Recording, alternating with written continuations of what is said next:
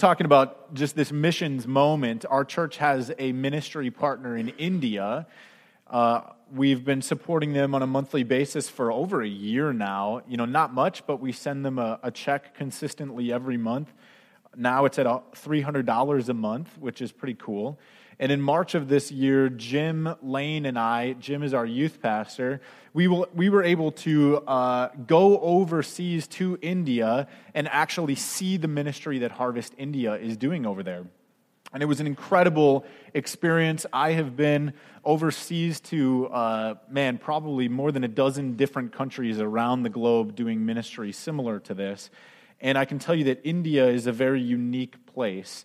But this trip filled my heart with a sense of just thankfulness that our church financially has the means, even if it's not a ton, but we have the means to support a ministry in India. I think that's cool. And if we send another team at some point in the future, I think we're trying to plan a trip for 2017. I would love for you to seriously consider going to check out the ministry that Harvest India does there. But one of the experiences that we had while we were there was visiting a leper colony. And Harvest India has been ministering to these people in this leper colony for a couple of decades now. And what's interesting is leprosy is actually a disease that has been more or less eradicated from the face of the planet by modern medicine. Okay? You'd be hard-pressed to find a case of leprosy in America. Those affected by leprosy, as far as new diagnoses each year, has been in a steep decline since modern medicine came on the scene and found more or less a cure. Except in India, where more than half of the cases of leprosy diagnosed each year in the world are found in India. Because the government there has been unwilling to really do any sort of humanitarian work for the lepers that are in its country. And all it really takes is a simple cocktail of medication administered over a period of time to cure somebody of leprosy. If you were to somehow get it, it would basically be no big deal for you. Yet in India, again, more than 50% of all of the cases diagnosed in the world each year are found there in India, which is tragic. Because leprosy is a pretty nasty disease. It's a tragic disease. And I can tell you from seeing it face to face, it's really not pretty. Not only because of the physical decay that begins to happen, but because of the social decay that comes along with leprosy.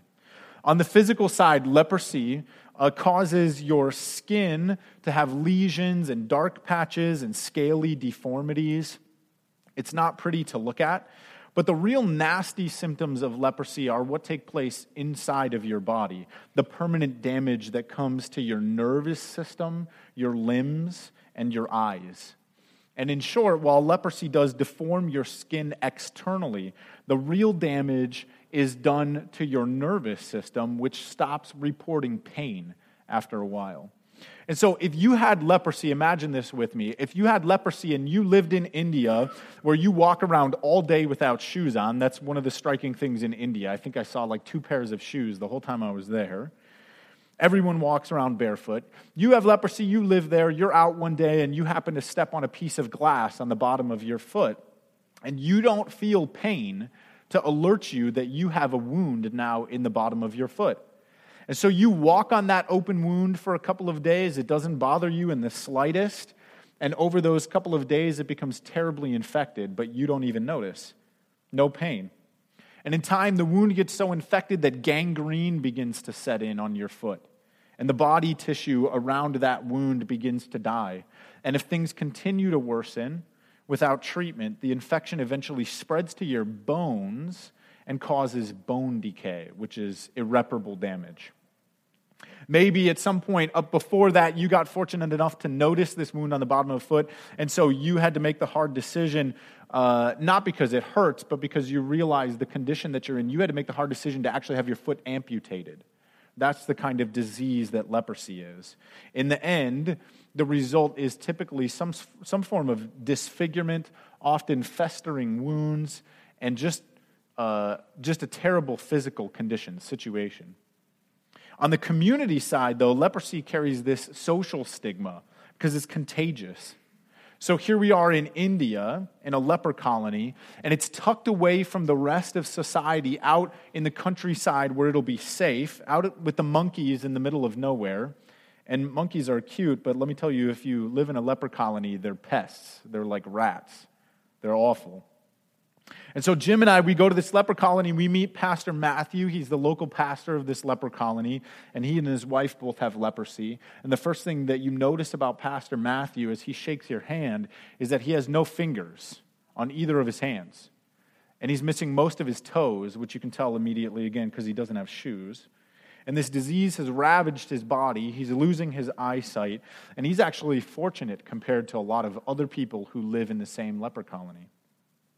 And none of these people can go out and about. They can't be seen around town because in the public places they're mistreated, they're abused, they're cursed at, they're scorned by the rest of the community because of the stigma that comes with having this disease. And even their children who don't have the disease but are stuck living with them are excommunicated from the rest of society because their parents have leprosy. And so these people, they huddle together in these local communities, these little colonies. They have very little medical treatment. There's almost no visitors willing to go visit them because people are afraid that they might contract the disease themselves. And so they're sick, and they're ashamed, and they're helpless.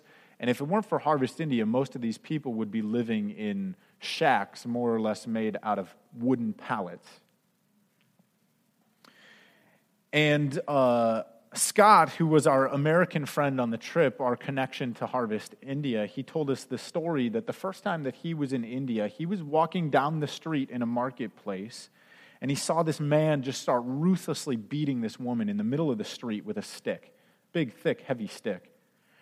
And he wanted to intervene, but he was actually stopped by his Indian counterpart who was there with him, and he come to find out that the man had every right to beat this woman because she was a leper and she had gotten too close to his shop. And nobody intervened to stop because they all thought that his actions in beating her were perfectly justified. It was her fault for being leprous and getting too close to the shop. Okay, now we're talking about 21st century India, right? We would never expect to see these kinds of things in 21st century America, but this is present day. But the response to people with leprosy has been pretty much the same as it is in India now, all throughout human history in a whole variety of cultures. These people end up cast out of their families. They're viewed with fear that their illness might spread. They're considered helpless and dirty, and they're rejected by society. Okay, so now you know a little bit about the backdrop of leprosy as we look at this story. Let me read it again for you. Luke chapter 5, starting in verse 12. While he, Jesus, was in one of the cities, there came a man full of leprosy. And when he saw Jesus, he fell on his face and he begged him, Lord, if you will, you can make me clean. And Jesus stretched out his hand and touched him, saying, I will be clean. And immediately the leprosy left him. And he charged him to tell no one, but go and show yourself to the priest and make an offering for your cleansing as Moses commanded for a proof to them. But now, even more, the report about him went abroad, and great crowds gathered to hear him and to be healed of their infirmities. But he would withdraw to desolate places and pray. Now, there's really only minor differences between the treatment of lepers in India and the treatment of lepers in Jewish society in Israel in the first century, okay? The Jews would have treated lepers according to God's Old Testament law, found especially in the book of Leviticus.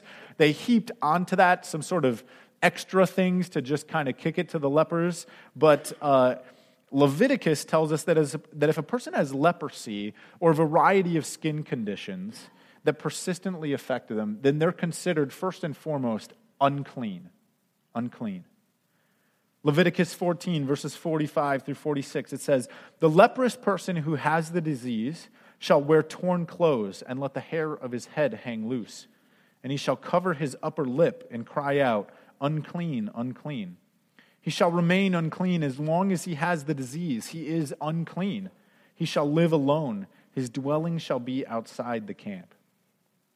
So the Jews would have behaved towards those with various skin diseases like leprosy, much like modern-day lepers are treated in India.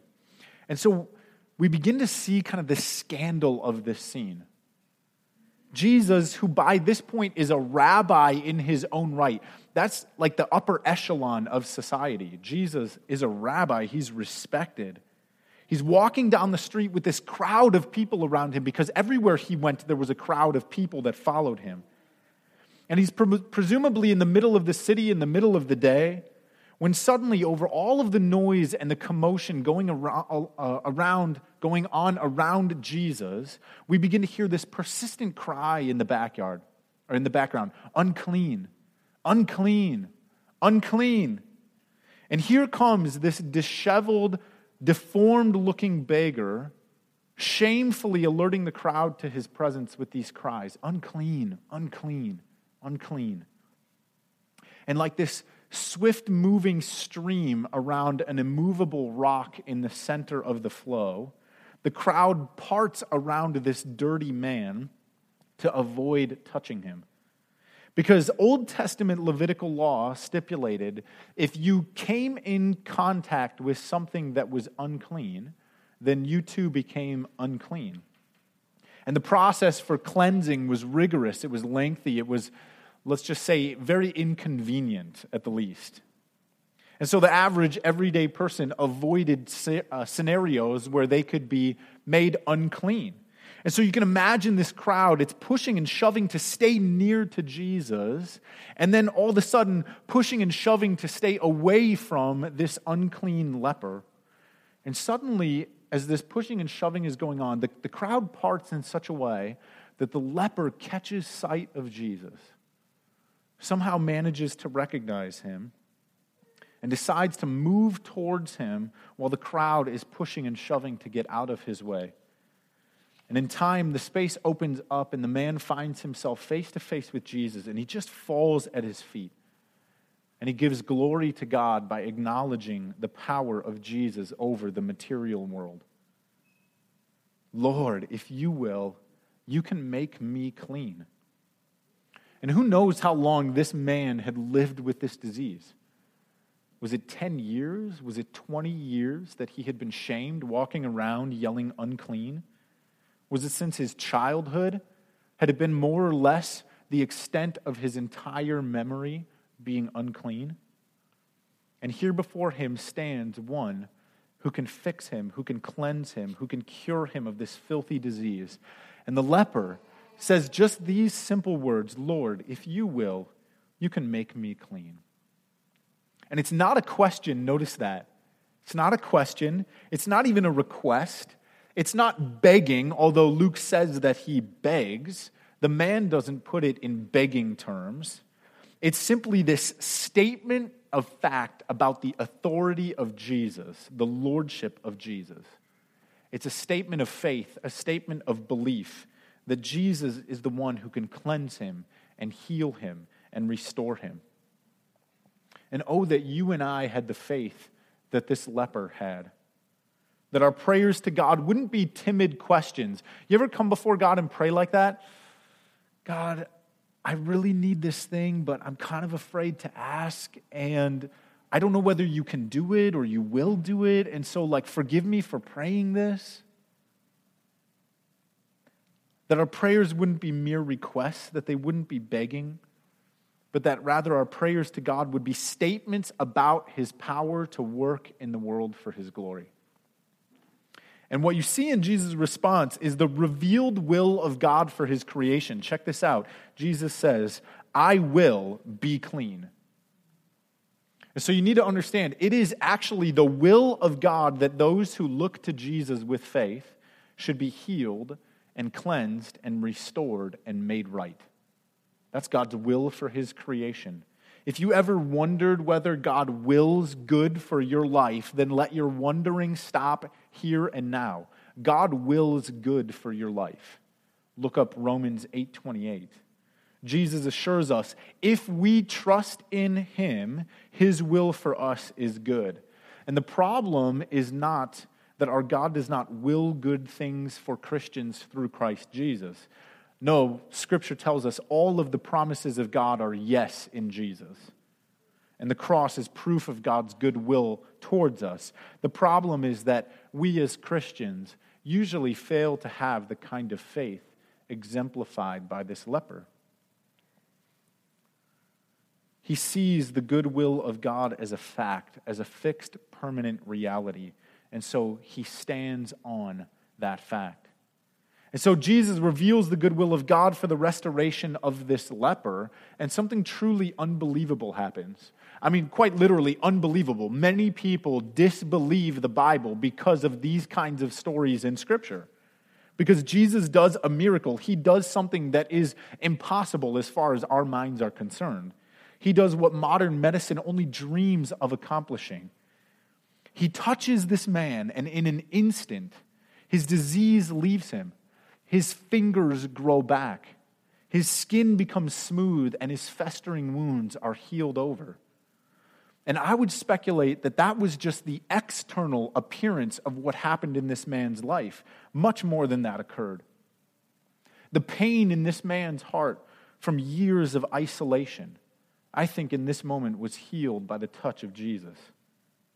The shame in this man's heart from the word unclean being seared into his conscience day after day after day was replaced by the honor of having Jesus lay a gentle hand on his arm. The pain and brokenness of loneliness and rejection and sorrow in an instant was all healed from this man's suffering heart. And I believe that the healing that took place for this leper, it wasn't just physical in nature. I believe that the healing actually cut to the very core of who he was, so that in that moment, even his heart was transformed by the tender touch of Christ. And this leper in this moment was a new man, both inside and out. He was restored, he was made new, he was cleansed. And that's the kind of power that the touch of Jesus Christ has. And if you've never experienced it, then I implore you, reach out to him this morning. Or maybe you walked in here this morning and your heart is just broken and you wonder, why am I even here? Like, what does this church thing have to offer for me? Jesus has an offer of healing and restoration. You may not have leprosy, but your heart may be broken and he can restore it. Now, what about Jesus? Jesus had touched an unclean leper. By default now, because of that action, Jesus himself was unclean.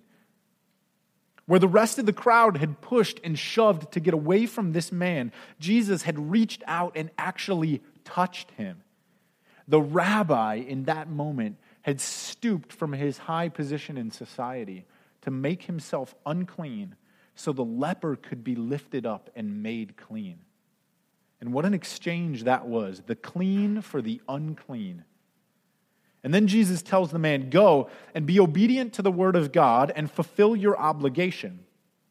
Like the Old Testament commands, show yourself to the priest and make an offering to God. Now, if the leper had gone and been obedient to that, we don't know because it's not here in the story, but if he had followed through with Jesus' command, he would have entered into this rather elaborate ceremony for his cleansing. And it's laid out again for us in Leviticus 14. There's really two parts, and the first is this cleansing ritual, and the second is sacrifices. I just want to focus on the first part, okay? First thing he would have done is he would have called the priest out to his camp outside of the city where he lived. And the priest would have come and would have looked him over, examined his skin to be sure that he had actually been cured and cleansed of his disease.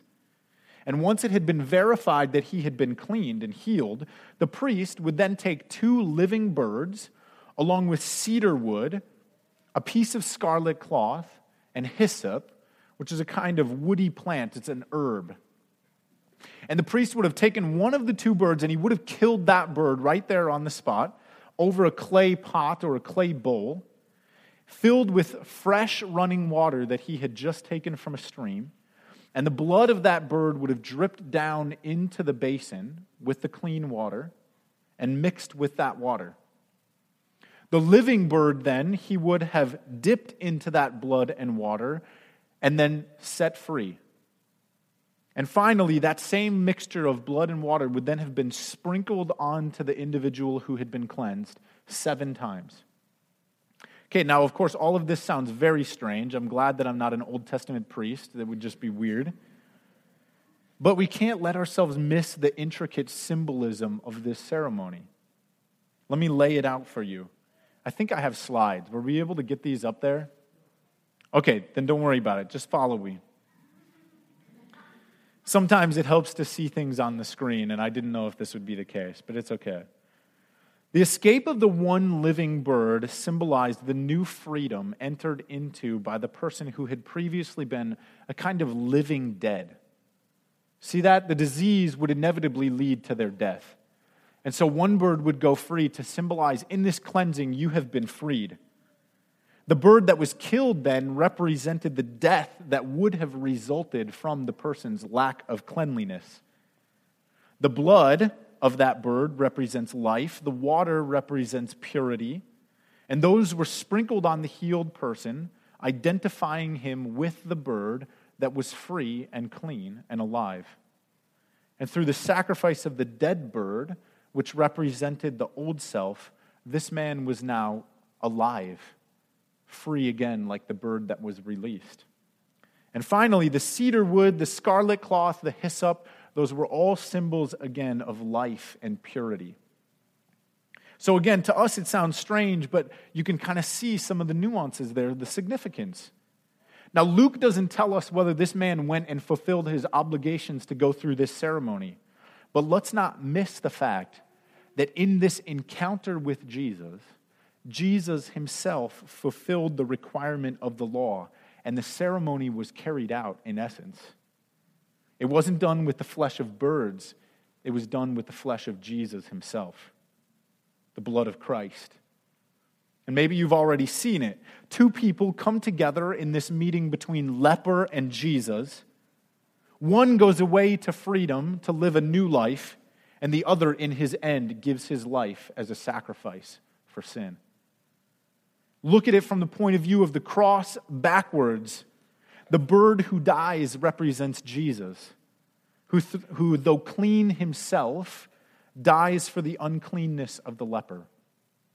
The bird who gets away represents the leper, who should have died for his uncleanness, yet is set free.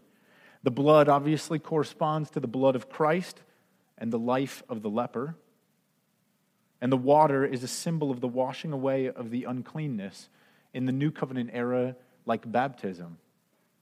And then you have the cedar wood, the cross, the scarlet cloth, again, red for the blood of Christ, and the hyssop, which just so happens to be referenced in John chapter 19 at the crucifixion. Listen to this. And after this, Jesus, knowing that all was now finished, said to fulfill the scripture, I thirst. And a jar full of sour wine stood there. So they put a sponge full of the sour wine on a hyssop branch, and they held it up to his mouth. And when Jesus had received the sour wine, he said, it is finished. And he bowed his head and he gave up his spirit. So in this story, we see Jesus heal the leper. And through the future actions of his life, he upholds the Old Testament requirement for the cleansing of leprosy. Remember when Jesus said, I have not come to abolish the law, but to fulfill the law.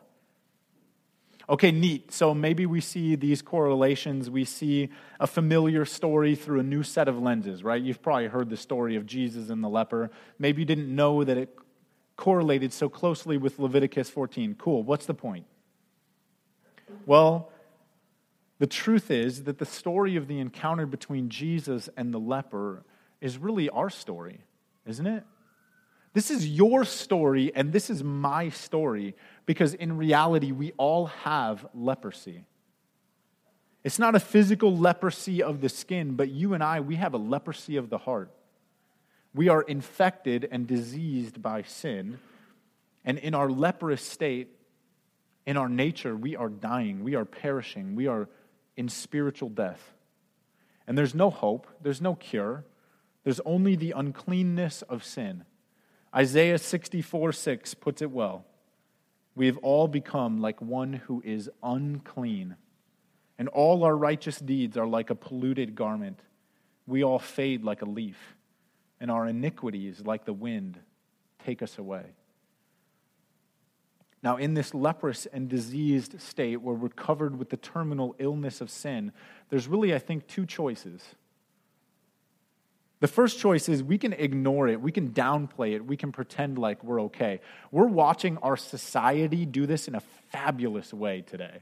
I mean, it's just incredible the way that our society can jump through or do gymnastics to sort of twist the reality of the human condition to make the world seem better than it is, okay?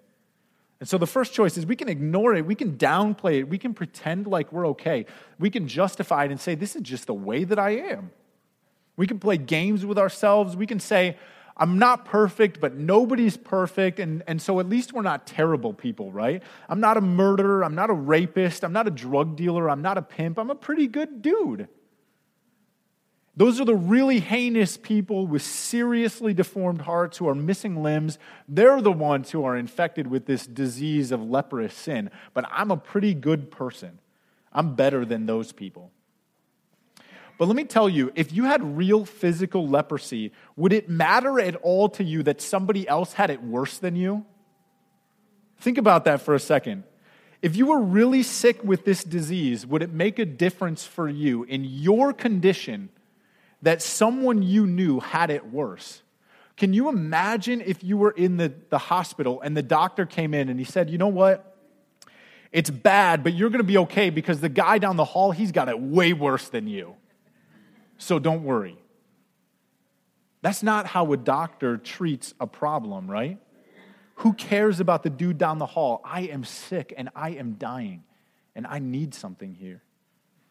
And so option one is you can play that game. You can just believe that your disease won't kill you because somebody else has it worse than you, which is silly.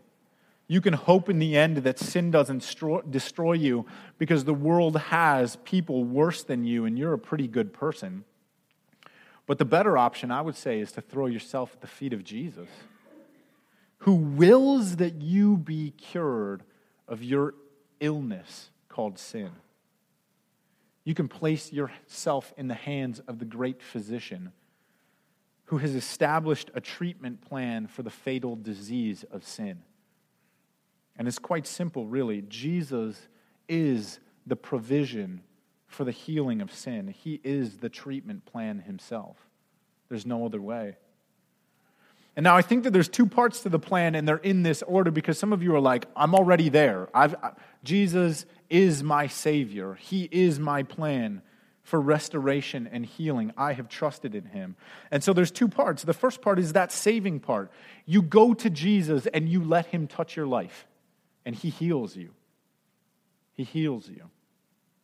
You believe, like the leper believed, that God can and will heal you of sin, and you let him cleanse you, and he takes on the uncleanness of your leprosy, where on the cross Jesus died for your sins in your place so you could be set free, and you in exchange take on his perfect cleanness, confident of what Jesus has done for you, that you've been liberated from the power of sin for all eternity. And Jesus dies, and through his blood, you're cleansed. 1 John 1:7 promises, the blood of Jesus, his son, cleanses us from all sin. I remember a day during my first year of college when I came home, I walked in the door, and my dad, he grabbed me, he put his hands on my shoulders, and he looked me in the eyes, and he said, Grady, I have cancer, and it's bad. And he had been diagnosed with late-stage prostate cancer, and the doctors, they weren't sure whether it had already spread from his prostate to other parts of his body, or if it was right there on that razor's edge. And a few days later, my dad went into surgery. I think, honestly, it was like 2 days later, 2 days after he had found out. And when the procedure was done, the doctors told him he had been cured of cancer. They couldn't believe it. They had managed to get every bit of cancer, and he was in good shape. They were confident they had removed everything. It hadn't spread, and he was going to be just fine. And we were obviously thrilled, right? We had called everybody we knew to be praying for my dad, and we believed that miraculously those prayers worked. And that's the work that Jesus did for us on the cross. He removed the sin. He cured us of the disease if we put our faith in him. And what a beautiful truth that is for us to live on. You know what the doctor said to my dad after that, though? This is step 2. You know what the doctor said to my dad after that? They said, we'd like to see you in 2 weeks for a checkup. And then 2 months after that, assuming things are good, 2 months after that for another checkup. And if things continue to go well, we'd like to see you in 6 months and then every 6 months after that until you've been in remission for a long time. And that's wise, right? That's a plan for good health. You know what my dad did? He never went back to the doctor. I love my dad and I love him to death, but in all seriousness, that's just dumb. And my dad is a smart dude. He's smarter than that. That's just foolishness, right? Now notice in our story, Jesus cleanses the leper. He heals him completely of his disease. And then what does Jesus do? He tells the leper, go and be obedient to the law of God and do what Scripture commands you to do. Live according to the biblical commands of the Old Testament. Now, we're not under the law of the Old Testament anymore, but the principle still applies. God has left us with His Holy Spirit, His Word, and His church to make sure that we stay healthy and well. We're saved by the blood of Christ, and by His blood we're set free to abide in Him. Ephesians 2:10 says, for we are His workmanship, created in Christ Jesus for good works, which God prepared beforehand, that we should walk in them. And we're free from the effects of sin, but God has left us with a plan for our well-being, our wellness in Christ. We're free from sin so that we can walk in the good works that Jesus has prepared for us to do before the foundation of the world, through, again, the power of His Holy Spirit, by obedience to His Word, in the context of Christian community, the church, for the glory of God. Now, one final thought.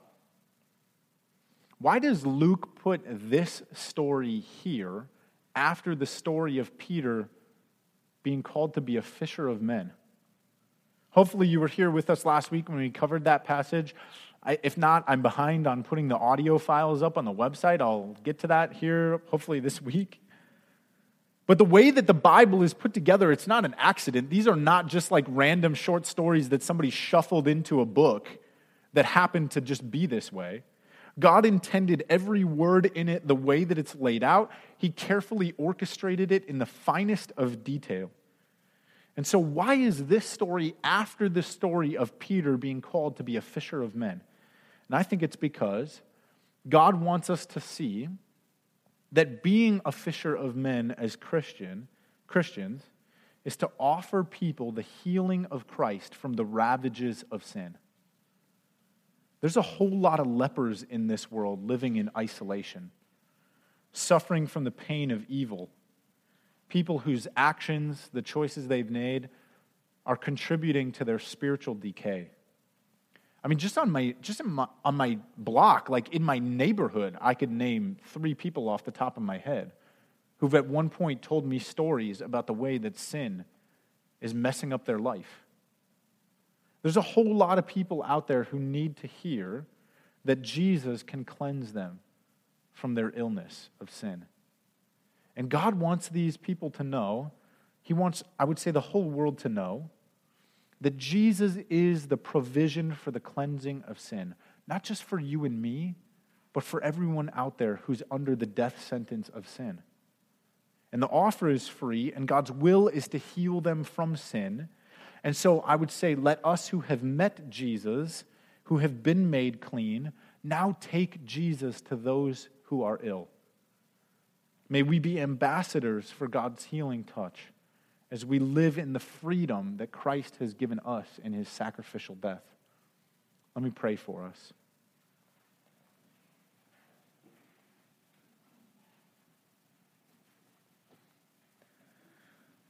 Father, in this moment, I feel led to pray for people in this room who are suffering from the ravages of sin. Not even sin that they have committed, but sins that have been done against them.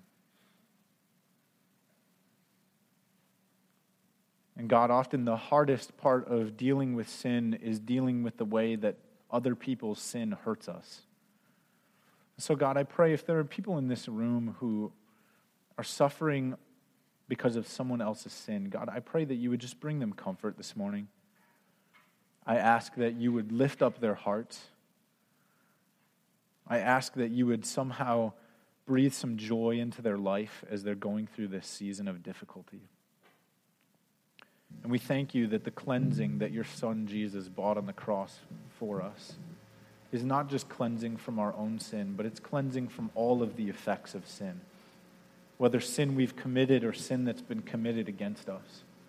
And we praise you for that. And so, Father, breathe hope into our church, breathe hope into our lives, breathe peace into the midst of the difficulty. Help us to keep our eyes fixed on the truth that there is more to this life, that there is a resurrection, that there is hope in the resurrection of your Son, Jesus.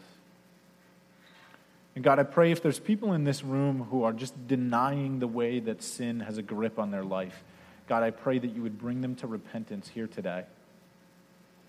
Lord Jesus, would you grab their hearts and would you wrestle their hearts to the ground so they give up trying to do it on their own, so they accept your blood and your sacrifice for their redemption.